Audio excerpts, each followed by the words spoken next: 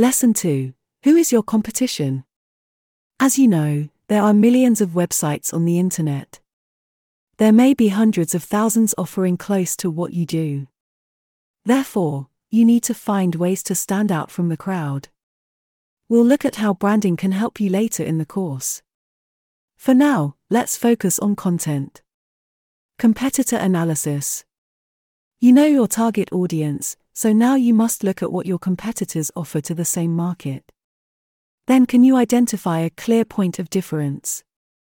Visit your nearest competitors and their web pages to see what they're doing well and where they fall short.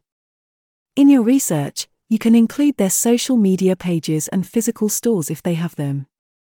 Let's focus on their websites because that's what you're developing for your customers. Look at the sites from 2 points of view.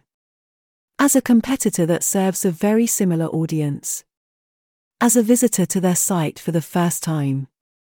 Once you've gathered your data, you can use your research on their web pages to improve your website and offer visitors something unique. Remember, your website needs to stand out. Research what your competitors are offering to the same market. Action steps.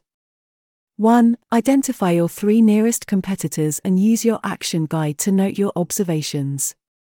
You can also use a digital notebook, like Evernote or Notion for more space. A. Write down their details, e.g., company name, URL, social media business page URLs. B. Visit their websites and note things like their product services, how delivered, problems solved, pricing, and customer comments. C. Write down your impressions of their sites as a first-time visitor. Use the questions in your action guide to help you. D. What ideas did you get from your visits and how can these ideas help you with decisions for your site?